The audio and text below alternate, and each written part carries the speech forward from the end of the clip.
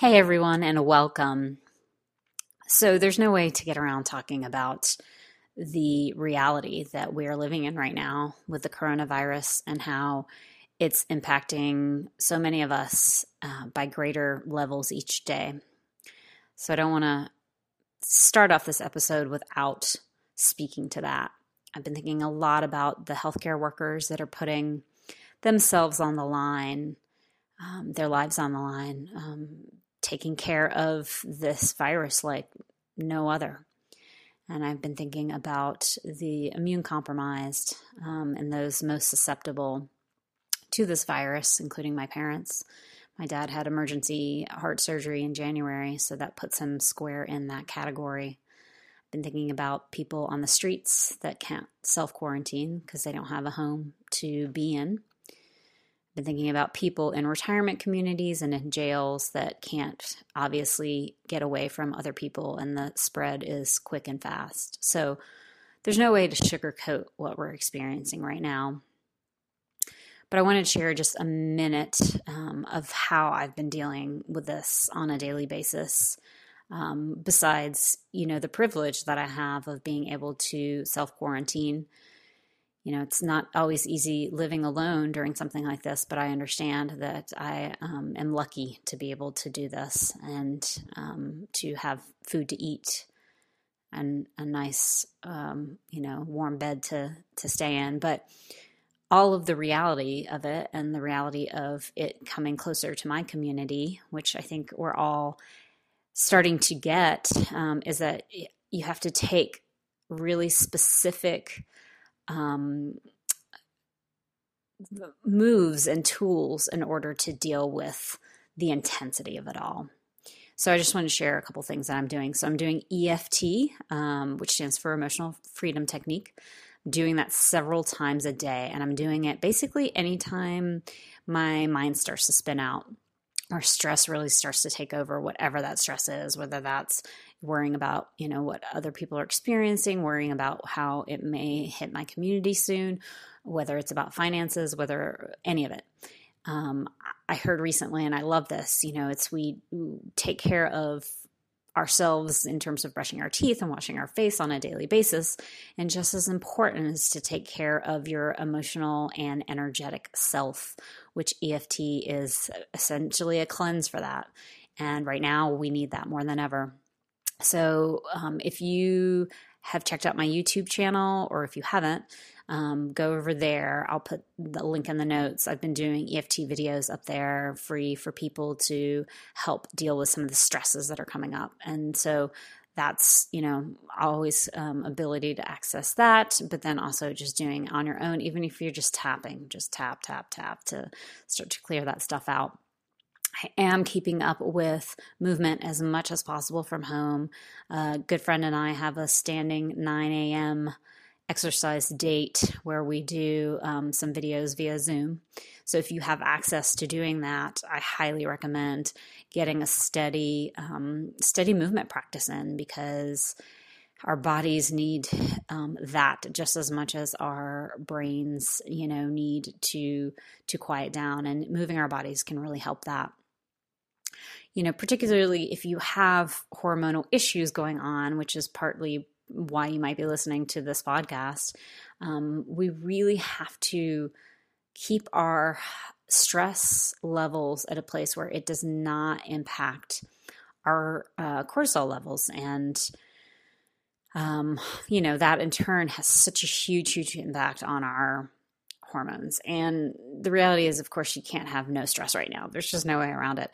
So it's taking everything else up an extra notch in order to support your system. Another big thing I've found personally is that my potassium has been off to where I was having pretty intense pains in my gums. And I knew that was a mineral issue going on. Sometimes you have to do a little digging with yourself and figure out which mineral your body, may be most depleted in. But a lot of times we're just not getting enough potassium. So if you go to my Instagram, I posted yesterday, and depending on when you're listening to this, obviously, you can go back, and I have a post on how potassium was found to be low in a Chinese study in people that had coronavirus, and that getting potassium helped them to lessen the symptoms. So highly recommend doing this potassium broth. You get tons of potassium from it, drinking it a couple times a day. My gum pain went away within a day of doing that. And I'm also doing adrenal cocktails, which combines cream of tartar, which has high potassium in it, with salt, which has sodium. And I've just been doing tiny little bits of salt for me because I know that I need that potassium more. So, support your system not only with the vitamin D's and the vitamin A and the zinc, but also think about those other minerals. Think about potassium and calcium, magnesium, sodium. So those are just a couple of things that I'm doing. I have more of the foods and the herbs and essential oils that I'm using, all in my immune defense booklet, which you can go to my website, christinegarvin.com, and purchase that there. It's over 30 pages of everything that you can do to support your immune system, because the virus will eventually come to all of us, and we need to have immune systems that are really strong to deal with that. There's also 25 recipes that are all immune boosting recipes in that program. So it's super cheap, $39 for the 2 of those. And you can also do the extended program, which has several supplements that come with it. And these are really high quality practitioner only brand supplements. So check out my website for more information, or you can always email me at any point. I'm thinking about everyone and holding that our highest good will come from all of this. And, that includes obviously the earth. And I understand that we don't have ultimate control here at all about what happens to who and what happens when. But we just have to hold this vision of a kinder, clearer, healthier earth and people that's going to come out of this. So thinking about all of you, reach out if you need to. I'm wanting to be here for people as much as possible.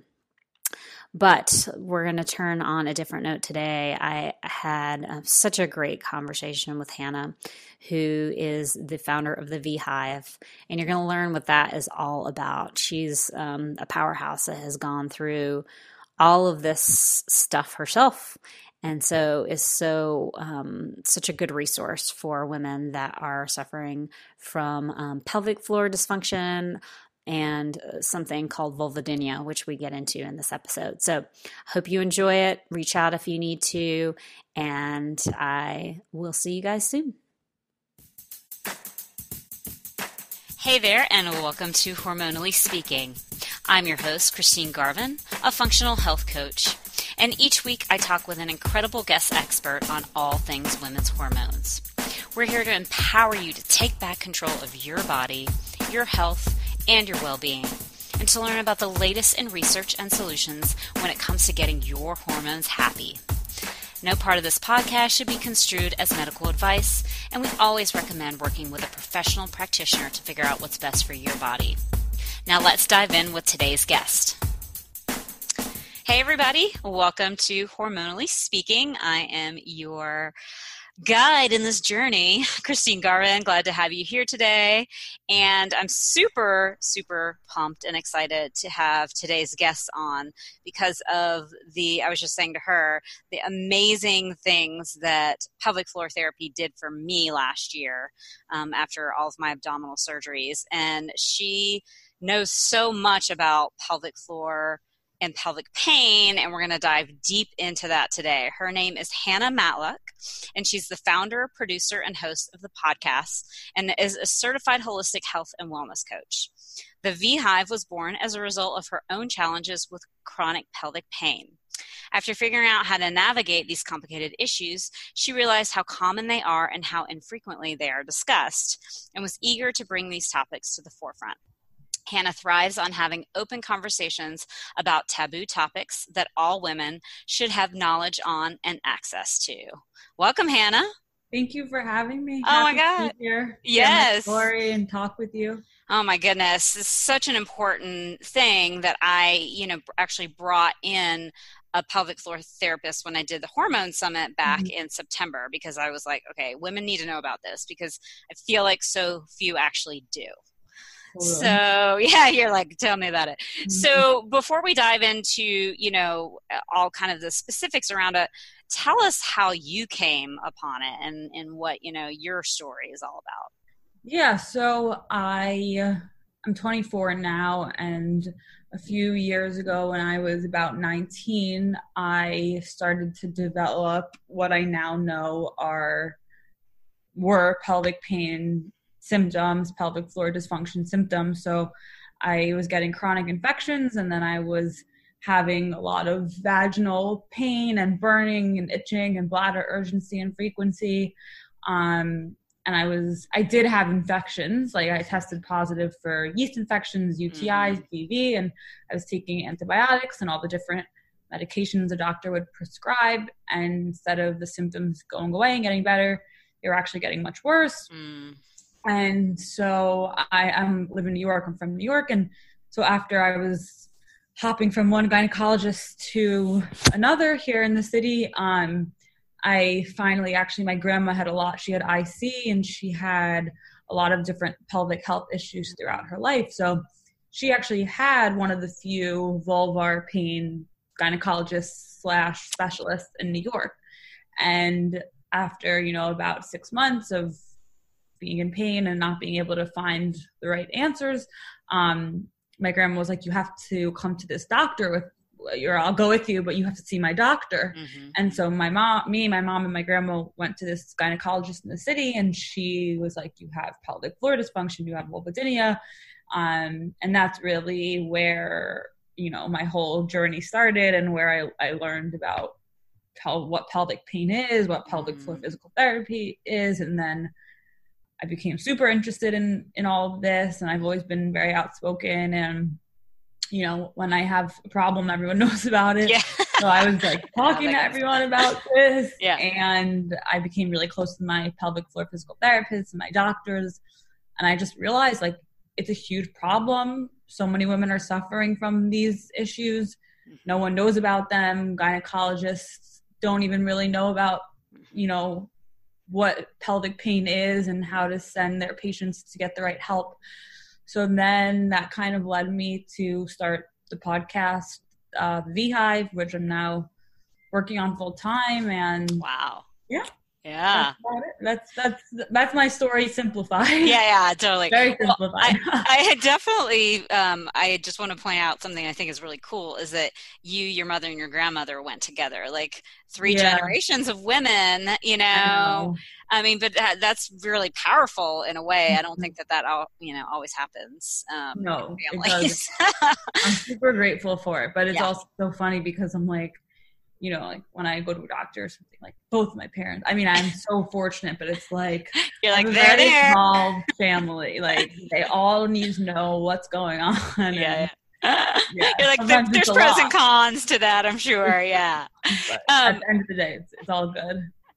Can you explain what vulvodynia is for people that don't know what that is? Yes, definitely. So my symptoms were vaginal burning and itching in the absence of any infection. So obviously I would take an antibiotic or whatever the medication was, and the infection would go away, but I still had all of the symptoms.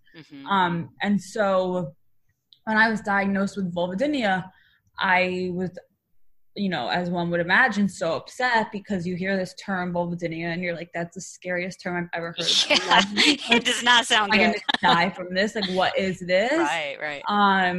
It's so scary. Like, no one talks about it. Right. I was just like scared and confused, and I've never. Oh, your cat's so cute. Yep. There's always one moment where he creeps on by. So cute. And so what is vulvodynia? Okay, so essentially, like, now in retrospect, I feel like I'm able to give a good explanation of what vulvodynia is, and I talk to women all the time who have vulvodynia, and like the first thing I tell them is don't be freaked out. I know that's easier said than done, but it's literally all it is a diagnosis for some sort of chronic, undiagnosed vulvar discomfort, whether it's pain, burning, itching, irritation, a sensitivity. It's the same exact thing as if you had knee pain and a doctor gave you some technical term for knee pain, and that knee pain could easily go away when you find what's causing it. Right. It's just the term to describe the symptoms. The thing that they don't know what it is. They don't know what it is, right. So whether it's a hormonal issue or whether it's a muscular issue or whether it's a nerve issue or it's related to stress and anxiety, or it's related to an infection. Like, there's so many reasons, and it's once you find out what's causing it, the vulvodynia can go away. It's just like a term to describe the sensations that you're having. So gotcha. Yeah, that makes sense. So what did you end up finding out was kind of the underlying issue for you? So what I found out, which I think is probably similar with other women's stories, is that it's many things that are causing the discomfort. So in my case, and I was just talking about this with someone the other day, like, since when you're treating something that's chronic, it's like so multifaceted that it's hard to know like what exactly. I mean, if you're lucky if you do one thing and it is the answer, but that's usually not never happens. That never really happens. Like, I've talked to one woman who went to pelvic floor physical therapy and it totally cured her. I'm like, that's amazing, but that's unfortunately not usually how it goes. So, I mean, that's definitely not how it went with me. But what I did find out was that I was having all of these infections and my pelvic floor muscles were in a spasm because they were guarding like my pelvic floor. They became so tight because there were so many infections. So it's like, if you cut your foot, like your foot's going to tense up to just a natural body defense. So my muscles were so spasmed because I was just chronically getting all of these infections. And so that was definitely one cause. I also was in a relationship at the time that was stressful. So I think I know I was anxious and upset, but it was hard for me to understand that because I've never been like an anxious or depressed person. So I really was like unaware of the mind-body connection. And I thought like physical symptoms were physical symptoms. I didn't make the connection. Now I have a totally different view on that. And I can see in retrospect that the relationship was really, I was holding all of my stress in my pelvic floor, which was also making it really tight. And I was, like living in the city and just sometimes being in New York, it's a stressful environment for a lot of people. So that wasn't helping anything. And then I also know a lot now about like our microbiome and how that relates to our vaginal microbiome. And I had a lot of gut issues. So I had like SIBO and candida and lots of like gut dysbiosis. So I saw a functional medicine doctor and really like we worked through getting all of my gut issues under control. I was like very constipated and bloated all the time, which was definitely contributing to the pelvic pain. So those were like all of the kind of underlying, what I believe were the underlying factors. And then I had to treat it from all different angles to ultimately feel better. Yeah. Well, I'm really glad that you brought up the gut connection because that's, I start with pretty much every client, even if they come to me with hormonal issues, we start with gut health because that underlies everything, right? I mean, like you say, it's all these different components, but I think, with physical symptoms anywhere in our body, a lot of people don't think, oh, so my gut is messed up and that's why this is happening, or that's part of why this is happening. And so I'm glad that you brought up that point because I'm constantly trying to get women to just like take that into consideration with whatever's going on, especially in our reproductive area. It's such a huge component. And I always say, like, when I'm talking to women, I'm like, you could go to the best doctors in the world, spend all the money in the world, like get every injection, procedure, hours of physical therapy. Like you can do that all. And if you're not eating well and like, you know, making sure that your gut's healthy and like cutting out inflammatory foods and doing all of the things that you have control over, like it's going to be much harder to get better. Right. And exactly. And it's going to eventually come back, even if those things help in the interim, right? It's like, exactly. you gotta think long term. And I was having this conversation with somebody else recently, you know, that so I'm in my early 40s and, you know, like just kind of starting on the perimenopausal track, and to really kind of get ahead of things, you know, it's like if you make some good changes in your early 30s, that can really set you up for much better time in perimenopause and menopause.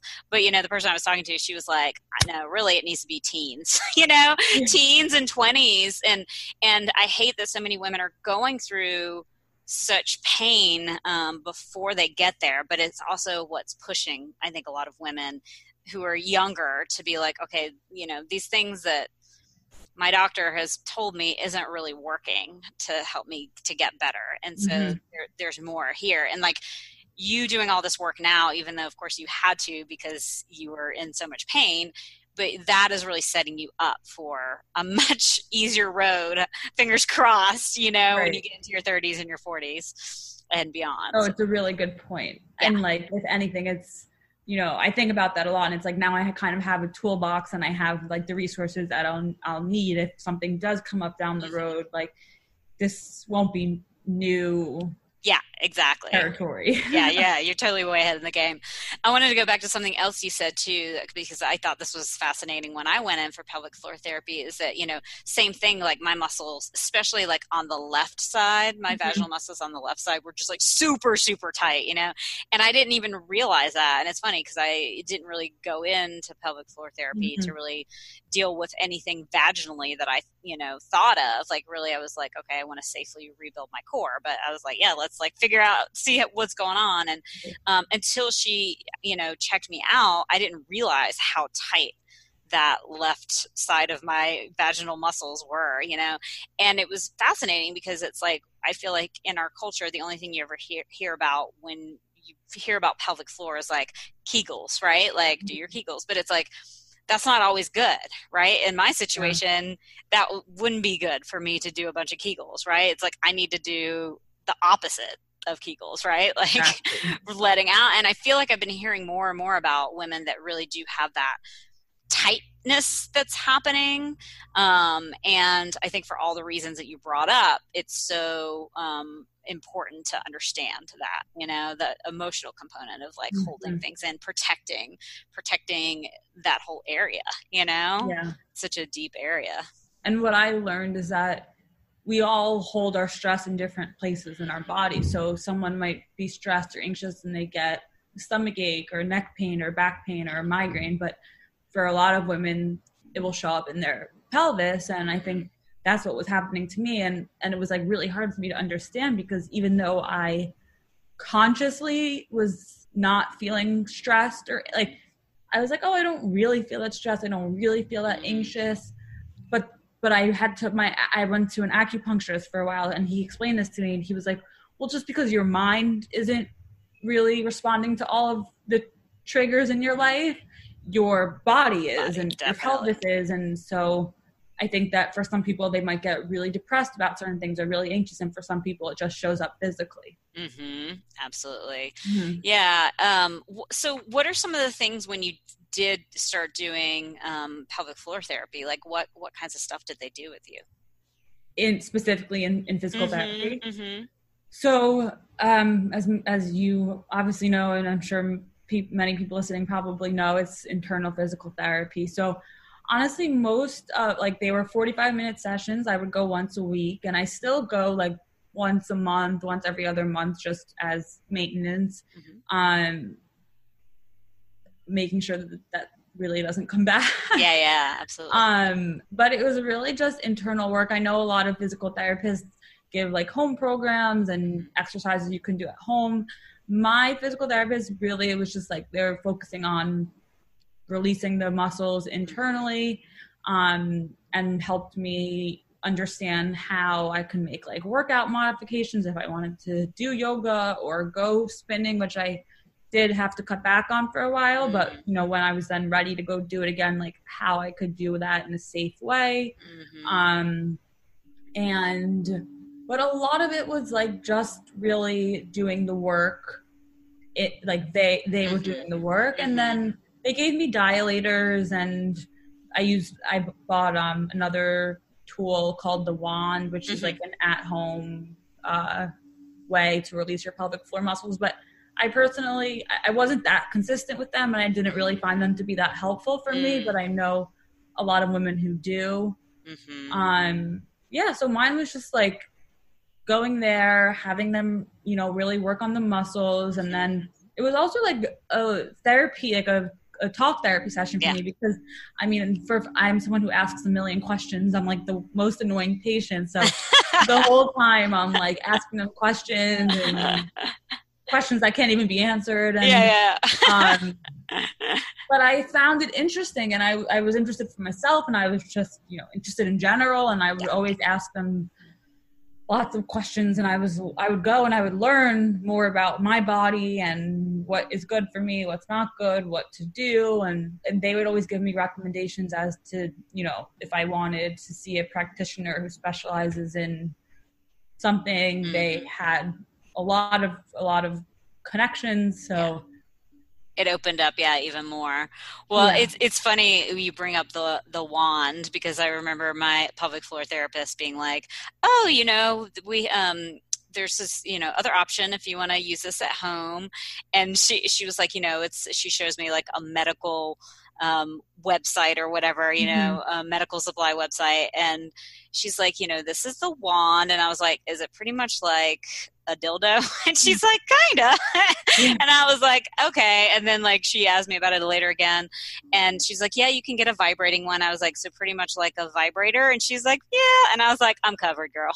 I don't need to buy a medical wand.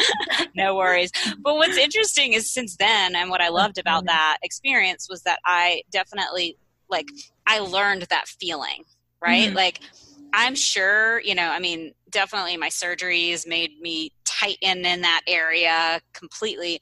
But I have a feeling that I was holding myself that way probably for years before that and never noticed, right? And so getting, you know, for women that are scared of having this sort of internal, you know, work done, it really, what I loved about it was because it's like, you're not, you're getting in touch with that area in a way that's not sexual, in a way that's not like, oh, it's my period, so I don't really want to deal with it, or I'm like having a baby, right? I feel like we think of the vagina as this very just like these particular things, and we don't have a good connection to it otherwise, you know? And it gave me a different relationship with that. And also like, recognizing just like any other part of my body, this tightness can ensue. And that's going to throw off not just that area, but also my lower back, you know, like for me, I think it was, you know, really connected to some lower back stuff. And so now in working with that pelvic floor therapist, I have that, like, I can feel it now when I'm tightening, you know, when it was just automatic reaction in the past. And, you know, for women that, beyond just this, I just want to bring up some of the other things that I learned when I was there that I think is so helpful, like for incontinence, you know, and this is, I remember my physical therapist telling me that that's like one of the biggest reasons that women go into like retirement, you know, facilities, because they can't, like, they have incontinence issues and their families can't take care of them, you know, or it's too much. And so working with a pelvic floor therapist can actually turn that around, like, completely, you know? I know. And particularly after women give birth. And I know this is probably all stuff you've talked about to different professionals on your podcast, you know, but, and then obviously like rebuilding the core, prolapses, all kinds of stuff like that, you know, that's why I think every woman should access that at some point in their lives, because it's going to help. I could not agree more. And it's funny because, I mean, it's not funny, but my mom's now going through menopause, and a lot of her friends are as well. And a lot of them have incontinence. And because of me and her mom, she knows so much about pelvic floor physical therapy and how it can help with bladder Yeah. issues. And she tells her friends, like, you should see a pelvic floor physical therapist. And they're like so confused. Some of their Yeah. gynecologists are recommending surgery. Like, I know. and she Ugh. gets so angry. She's like, I feel like she gets so upset about it because Yeah. she's like, this is crazy. Like, Yeah.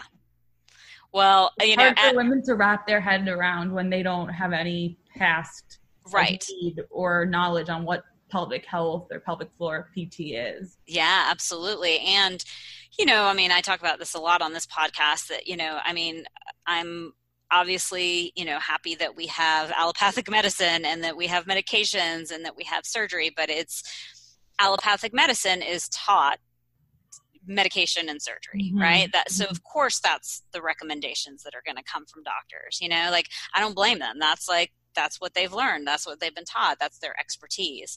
But there's this whole other world of, how, everything from traditional medicine, and things that have been part of different cultures for so long that can help us. And then cutting edge functional medicine stuff too, that really deals with these chronic issues in a very different way, obviously. Yeah. So then did you end up doing like regular therapy too? Was that part of the component? So I, in addition to pelvic floor physical therapy, do you want me to like kind of walk you through the main things that? I love it. Yep. Okay. Yeah, I think it's great for people to hear, like, have an idea of how to approach this. Yeah. I'm happy to share it all. So pelvic floor physical therapy was of course a main component. And that was probably like what I did the most and the most consistently. But in addition, I saw an acupuncturist, probably like for a little bit once a week, then once every 2 weeks, once a month, took a break for a while, like, would stop going, but that was definitely a part of my regimen. And then, as I mentioned, I had a functional medicine doctor who was really helping with all of the gut issues. And then I was I saw like a talk therapist for a while, and then like kind of stopped for a while. And now I actually have an amazing psychiatrist in the city who I just see like once a month as kind of like keeping like someone to talk to update. Like I feel pretty good physically and mentally and emotionally now. So it's not something that like I need all the time, but it's definitely helpful to have a professional who can, when you do have the thoughts that come back, or when, you need someone to kind of bring you back to baseline, that they're there for you. I think it's really important. And he does like CBT therapy, and then also like psychiatrist, so he can prescribe medication. I'm not like huge medication person, but it is helpful to have someone who is able to do that. Yep. And what else? I was on so there was like the gynecologist that initially diagnosed me with all of these issues, put me on antidepressants. And that was something that was like hard for me to wrap my head around for a while, because I immediately went on them because I was in so much pain. Yeah. But I just genetically, my predisposition, I've never suffered from anxiety or depression until like I had pain, but I was always a happy person. So I went on the medication because I had no idea what else to do, and I was so desperate to feel better. But that was like one of her main kind of approaches to treating women with chronic pain.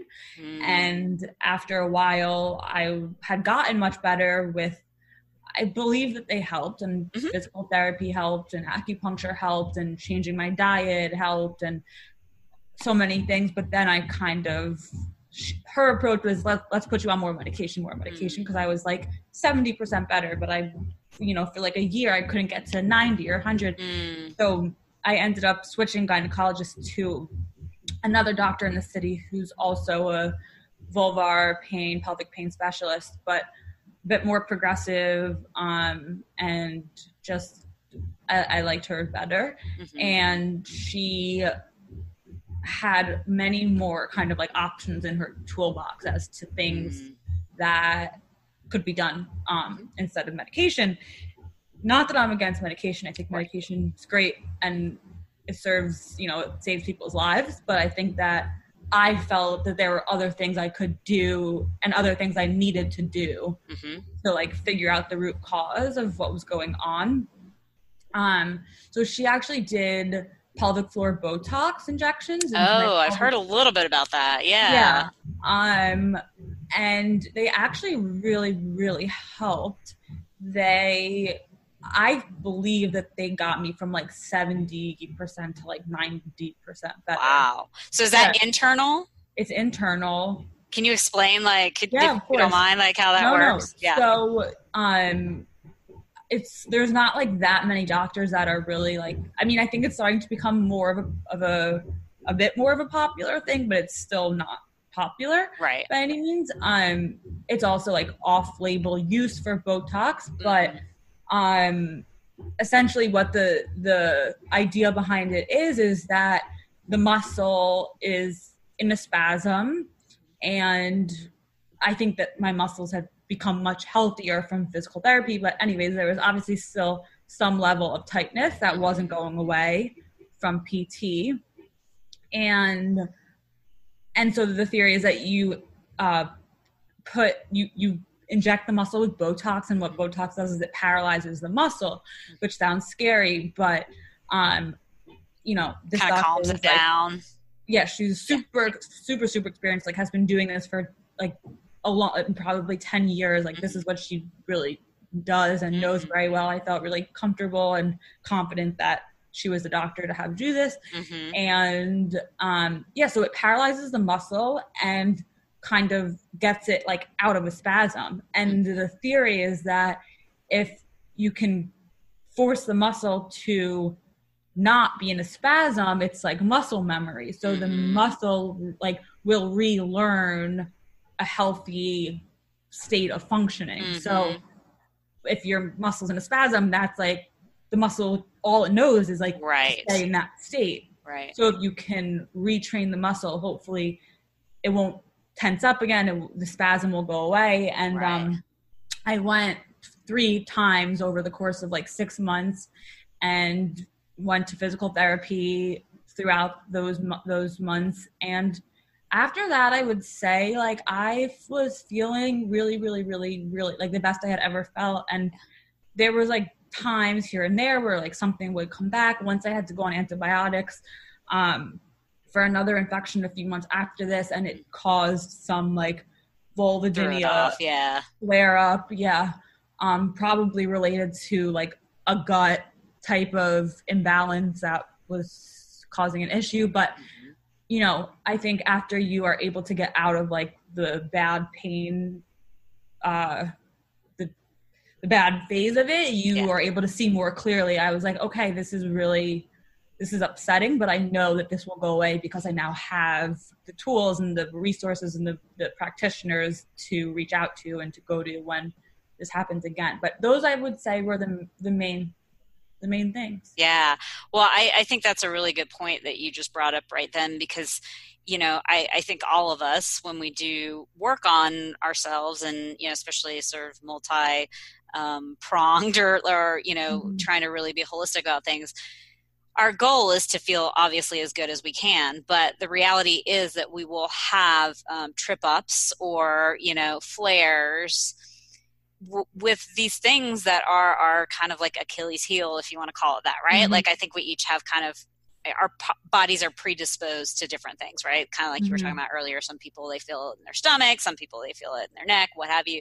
But that doesn't mean when you hit that moment where you have a flare or whatever, that doesn't mean that like everything's messed up forever. It's like it is just a blip in the radar and part of the healing process. And totally, it can be really scary when you're in it, right? You're like, oh my God, I've done all this work and I was feeling so much better and now I'm here, and it's just like it's the reality of life and the healing process, to go through all of that. For sure. And I think that's also one of the reasons that I've realized that like cognitive behavioral therapy is so helpful, because it's like having someone tell you like, you've gotten through this before, you're gonna get through this again.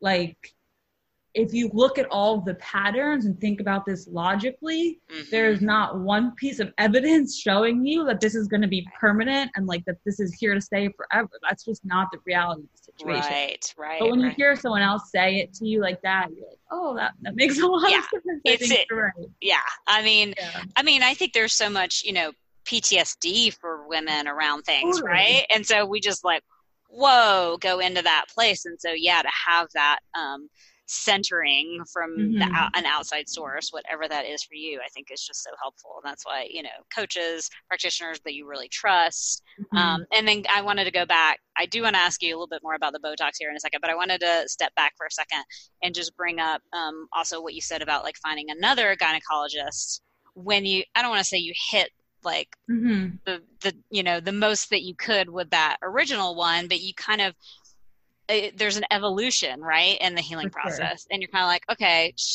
she, I'm guessing, has done all that she can for me, and I'm ready to kind of like figure out what else I can do and test these other things. And I think that that's important for people to remember too, that, one doctor is not the be all end all, and they each have their take on what is going to be best for you, and you really have to listen to your own gut and be like, okay, it's like, maybe medication was helping for a while, but maybe there's something else I want to do now.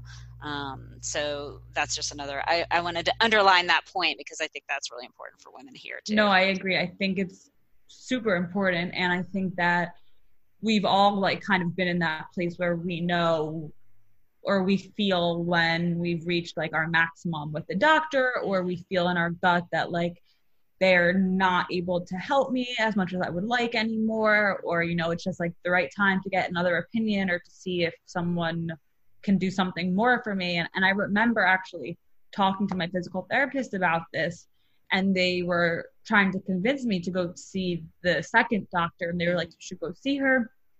She's amazing. Her name's Dr. Dina Harris. She's in New York. But they're like, you have to go see Dr. Harris. She does Botox, and she specializes in the same field, but she's just more progressive and has, she's like more up to date with this whole world. And I really didn't want to get the Botox because I was like, let me see, let me wait. Like, I just didn't like the idea of it.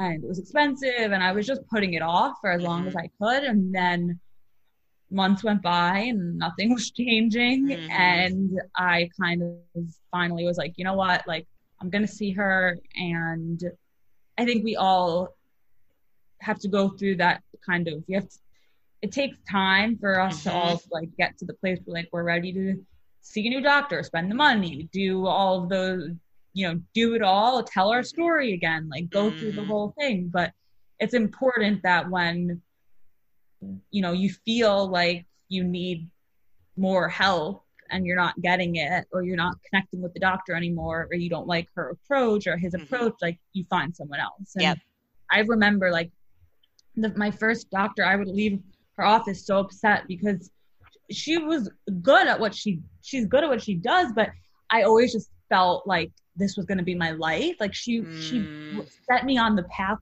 to healing and realizing what was wrong, but she didn't really make me feel like this is going to, like, I would say to her, am I going to have this forever? And she'd be like, you could. And I would just be like, I don't want to hear that.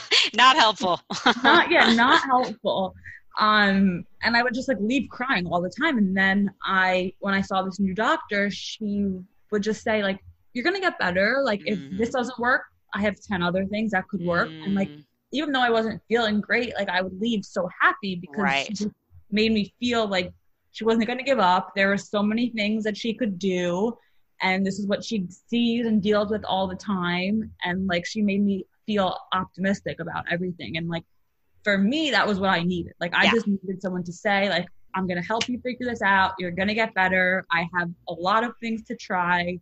And that was really, really helpful for me. Yeah. I mean, and I think that that's what most women really want, at bottom. Like you don't want to go to somebody who, I don't want to say doesn't have your best interests at heart, because I don't think that that's it, but has kind of a negative viewpoint of your your health and your life and what you can do. And so I like to stress that to people, because I think there's a lot of people will get caught and they're like, well, I've either worked with this doctor for a while, or I was recommended this doctor and other people like them. And a lot of times people can just turn it in on themselves and blame themselves for, not getting better and that kind of thing. And I'm not trying to blame the doctors, but it's just like, there's other options out there. And so like, don't ever close yourself down to just what you're being told by one person. I agree. And it's the same with like, because a lot of women tell me, oh, physical therapy, pelvic floor physical therapy hasn't worked for me. Mm-hmm. And while it might not work for some women, I think that also pelvic floor physical therapy is an interesting thing because not all of them are trained the same. Right. Not all of them are as good as one another. So right. I also think just like specifically in terms of pelvic floor physical therapy, if anyone listening is like going to one and isn't seeing results after a month or two, like move to another one because, it's better to like try another one than just jump to the conclusion that it's not working for you. Absolutely. And I mean, that's so true with so many things, I mean, there will be even like supplements that I work with clients on, and I'm like, okay, sometimes a lot of, when I recommend ones, it's specifically usually off of tests and that kind of thing. So we know that they're low in this or whatever. And, when they say that it, doesn't work, it's like, okay, well, we have to figure out, like, is it the brand that you're taking? Is it the amount that you're taking? Like, there's so many different levels to it. It's not just this one thing doesn't work necessarily. Right. You gotta try these different things. Okay, really quick, hopping back to the Botox, because I'm just so super curious about the actual like mechanism of it. So do they have to put like a needle inside of you, like the whole thing, or is it a long needle that they? No, it's totally a fair question. So it is, I know how she did it. So she didn't put, she's a gynecologist, so she didn't put like the actual speculum in. I think that she just put her finger in and could feel like the muscle that she needed to get. And then I'm not sure because this was over a year ago, but I believe she had her finger in and then at the same time, or maybe put her finger out, but just put the needle in and she injected like, the muscle, like a deep muscle, like not a superficial muscle, like very, like the needle was deep inside. Yeah. How'd that feel? It hurt. Yeah. I was going to say, I can't feel good. It did not feel good. Yeah. It really hurt. But at the same time, I was like, I don't have a high pain tolerance, but it's interesting. Like acute pain, I'm really bad with, but like long-term pain, I seem to be able to like be okay with. I have long-term pain, but it's like I had to get stitches for the first time on my foot the other month, and I was like the biggest baby ever. like it was 2 stitches, and I was freaking out. Like I thought the world was going to. Well, and my boyfriend's like, "You're such a baby." I'm like, "No, you don't know what I've dealt with. Like I've."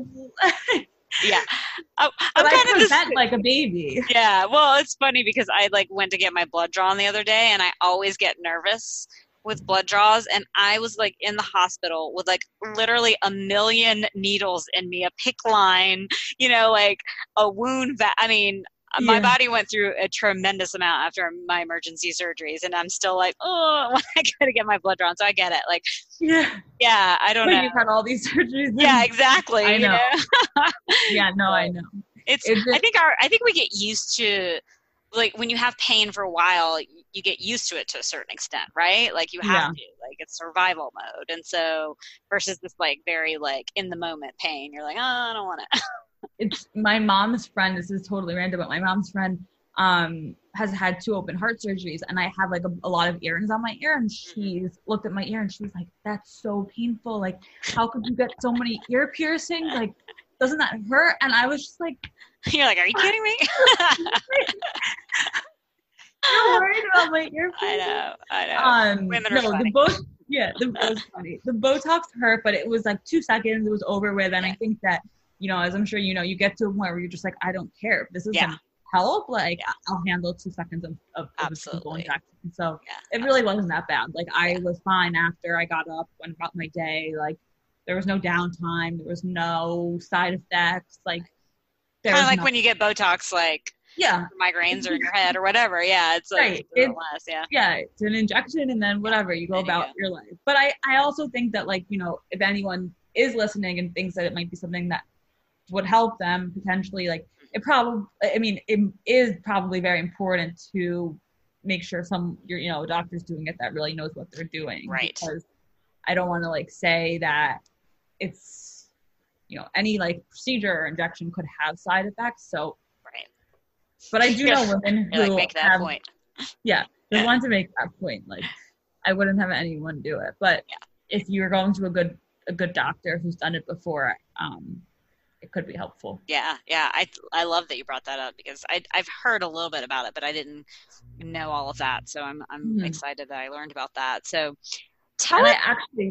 one quick point. I actually had a woman on my podcast who had vaginal pelvic pain, vulvodynia pain for a while, and she actually told her story like 2 weeks ago, and Botox was another doctor in Manhattan did Botox for her in her pelvic floor, but she said it, like, you know, she had pain for 2 years, she was going to PT, doing all of this stuff, and then she got like 3 rounds of Botox, and she essentially just like woke up one morning and it was the first time in 2 years like her pain went away. Yeah. Wow. It was crazy. So like I've heard a lot of stories of women who really help.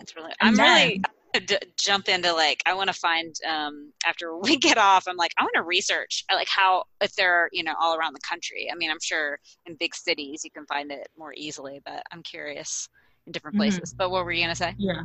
No, I was going to say there was actually another woman a while ago who I also had on my podcast who was having pelvic pain, and she found a doctor that gave her Botox. It really helped her. And what's so interesting is she actually works for, now I'm forgetting, but she's involved with Allergan, the company that manufactures Botox. Okay. And so she became so interested in this after it helped her that she was working with them to like figure out to start like a clinical trial with pelvic Botox for pelvic pain, because Botox isn't covered by insurance, right. But if they can like get clinical trials and then it will be prove, then it will be. So we did a whole podcast, this was a while ago, but she was like, one of her like main jobs at work now is trying to figure out a way to get them to, like, I guess they're doing a clinical trial, but it's scheduled for 10 years because that's how this works. So she's trying to like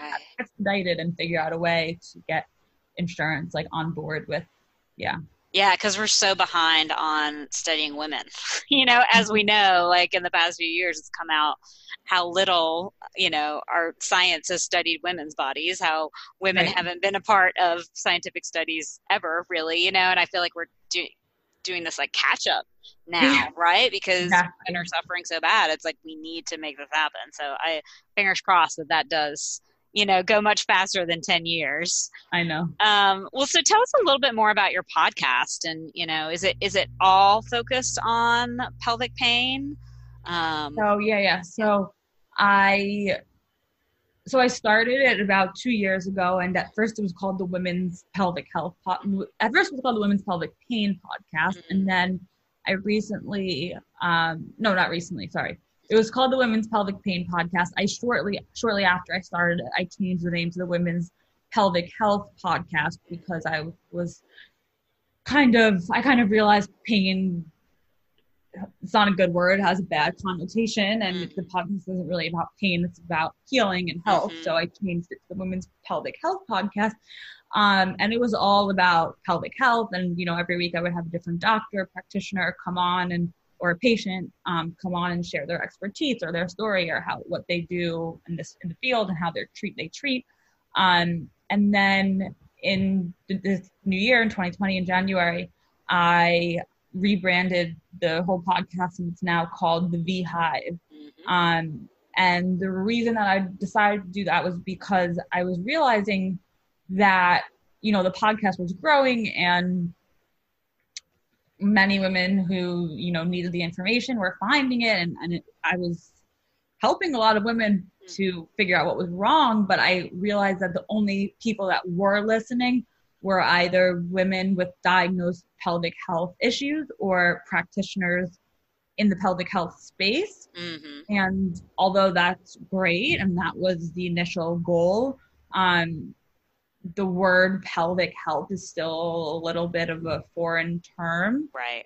And, you know, I have like sex therapists come on and infertility specialists and psychiatrists and therapists and acupuncturists. And so, you know, I think that this is information that could benefit all women in some capacity. And I just realized that a lot of women were kind of being deterred by the name. And when I would tell people, you know, what I do, that they'd be like, oh, you have a podcast, what's it called? And I would say the Women's Pelvic Health Podcast, and they would be like, oh, that's cool, but they weren't going to go home and listen because they don't know what that means, and they don't have pelvic pain or any pelvic health issue. So I just really wanted it to be more like approachable and accessible, and I wanted all women to really be able to like come to this place where they could learn about their intimate health, and like, you know, a place where all of the questions that because we all have questions about our bodies, we all like don't understand things, we all Google when things happen. And at the end of the day, there's not like that many resources with high quality information. So I really just wanted it to be a place where all of these questions that women have about their sexual health and intimate health could, you know, they could come to, and these questions would be answered by really good specialists in the field.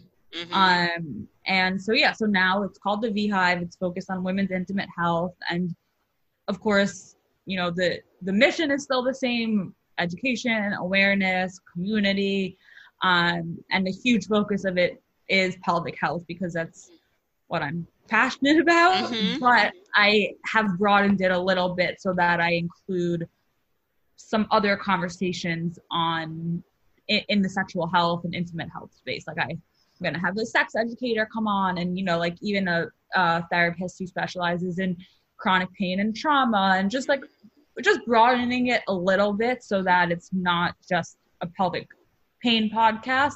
But at the same time, women with pelvic pain will probably still find a lot of the other episodes interesting because it's all related at the end of the day. Absolutely, totally. That's what it comes down to. Well, I love the name. I know, I love it. I love the name. I think that's Thank you. Yeah, it's really. I don't know if the word's catchy, but I just it flows really nicely. So Thank you. Yeah, absolutely. And I laughed when you said the thing about Googling stuff. I just had this conversation with a friend recently. She was like, if anybody ever saw my Google history, search history, I'm like, if anybody ever saw anybody else's Google search history, you know? And at the end of the day, you don't really learn much. Like, no. Just a waste of time. Oh my God, especially nowadays, right? Because there's just like a million different takes on every single thing, you know? I think I actually had one urologist come on my podcast, and he made a really interesting point. He said that like the reason why, I mean, look, not all Googling is bad, but a lot of the forums that have like the pelvic pain forums or the IC forums or, you know, whatever it is, they have just a lot of angry patients, and while like who, you know, patients have every right to be angry because they're suffering, and that's a fair, that you know, we've all been there. But he's like, it's not necessarily productive use of time, because the patients who get better aren't going into these forums and writing about the fact that they've gotten better. And he's like, do you know how many men and women have come into my office and I've treated them and they've been better, and then they just go about their life and they don't talk about it, no one hears about it, and everything's fine. Yeah. But unfortunately, when we have a problem and then we go to Google and then we find these forums, and then we're just reading from all of the patients who haven't gotten better. Yeah. And that can lead to other problems. Yeah. It's such an interesting thing. I've talked about this a lot because, you know, I got in, so after my emergency surgeries, which, you know, was from this fibroid, getting a fibroid removed, and they unknowingly burned me in 3 places in my intestines during that. So I ended up with an ostomy bag for about 6 months. And, you know, I didn't know anything really about ostomies beforehand. So I joined an ostomy support group, and it was both wonderful because there was such a lack of information from the doctors. And, you know, I mean, while I was in the hospital, the nurses were amazing. Like the wound ostomy incontinence nurses. But then like you're kind of, you know, in our system generally, especially like I didn't have a doctor, I didn't have like a GI specialist or anything like that. Like I just kind of fell through the cracks, right? So like the support group was awesome, but then I learned so much, and then I had to cut myself off at a certain point, especially like going into reversal surgery to like, you know, have my intestines put back inside. Like there's like you said, like all the negative stuff is on there. Though I do have to say it is interesting because I noticed a lot of people in that support group would say, you know, tell me a positive reversal story, because there aren't any. And I remember actually once I had gotten to a place where I was really like, okay, I'm doing this reversal and I'm, you know, I've got all my bases covered as much as I can. I felt pretty calm about it. I started noticing all the positive stories that were on there, you know? So like a lot of it is our own, you know, what we're going through at that time and what we see and what we view. But I did have to stay in that place, you know, and so also kind of like backing off of that for some of the time, and not getting caught up, too much in other people's stories, because we each have our individual stories. And like the point you made, people that are doing well are off living their lives. They're not in there like saying, "Oh my God, everything's great." So it's a double-edged sword for sure. But I can imagine that a lot of doctors are fed up with all of that. They're like, I don't want to hear one more thing about these people that don't have a degree telling you to do this. But well, that's awesome. I'm so glad that you have this podcast and that you're really talking about this information, because it is, you know, from my perspective, like such a huge part of hormone health too, you know, and like you said, this is all really interconnected. And I think when you're working on your hormones, there's these physical components that you need to work on too. And it's going to show up in these ways often in our pelvic floor, you know? So like working with that can shift things dramatically too, to help in balancing hormones. So thanks for the work that you do. Of course, I am happy to, you know, be here talking about it, sharing information, and just making sure that women know that like these problems are not normal, but like we experience common them, and they're common, and that there's so many resources to actually, because they're normal, there's so many resources to fix them or make them much, much, much better, if not completely go away. Yeah, and absolutely. that no one should live in pain or suffering, you know. Yeah. I mean, I was thinking the other day, because I had a headache like 2 days in a row, and I don't usually have headaches. And I was like, I was in such a bad mood.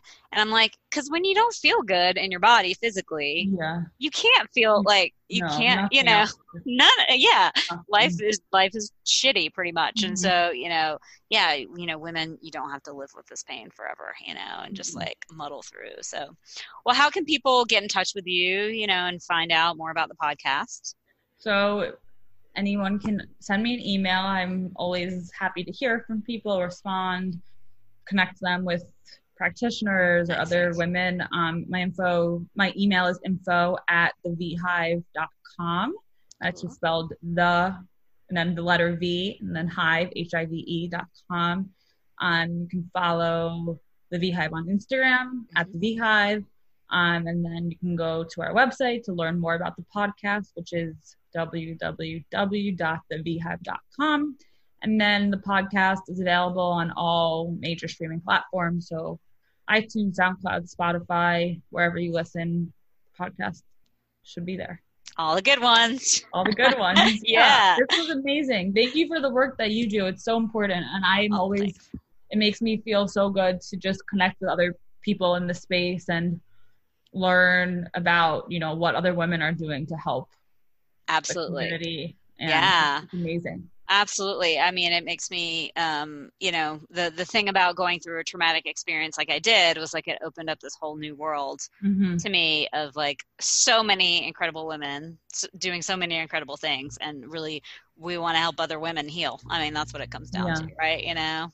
And it's awesome that, you know, like, it's unfortunate that you had to go through what you went through, that I had to go through we all have to go through these painful experiences, but but then like, you know, you've turned it into such an amazing thing and you're helping so many people. And I think that being able to like see it that, like, I know I've had to look at it that way. Like I suffered, but now look what it's turned into and who I'm helping. And I think that is really cool to see all of these women who have been able to turn traumatic experiences into something really, really powerful. Absolutely, because women are strong as hell, right? we come out on the other side no matter what happens, I swear. So, all right, well, thanks so much for being with us here today. And if you guys want to reach out to Hannah, please do so, and definitely, you know, download her podcast, get it on your favorites, whatever platform you listen to. And I will see you next week. Have a good one.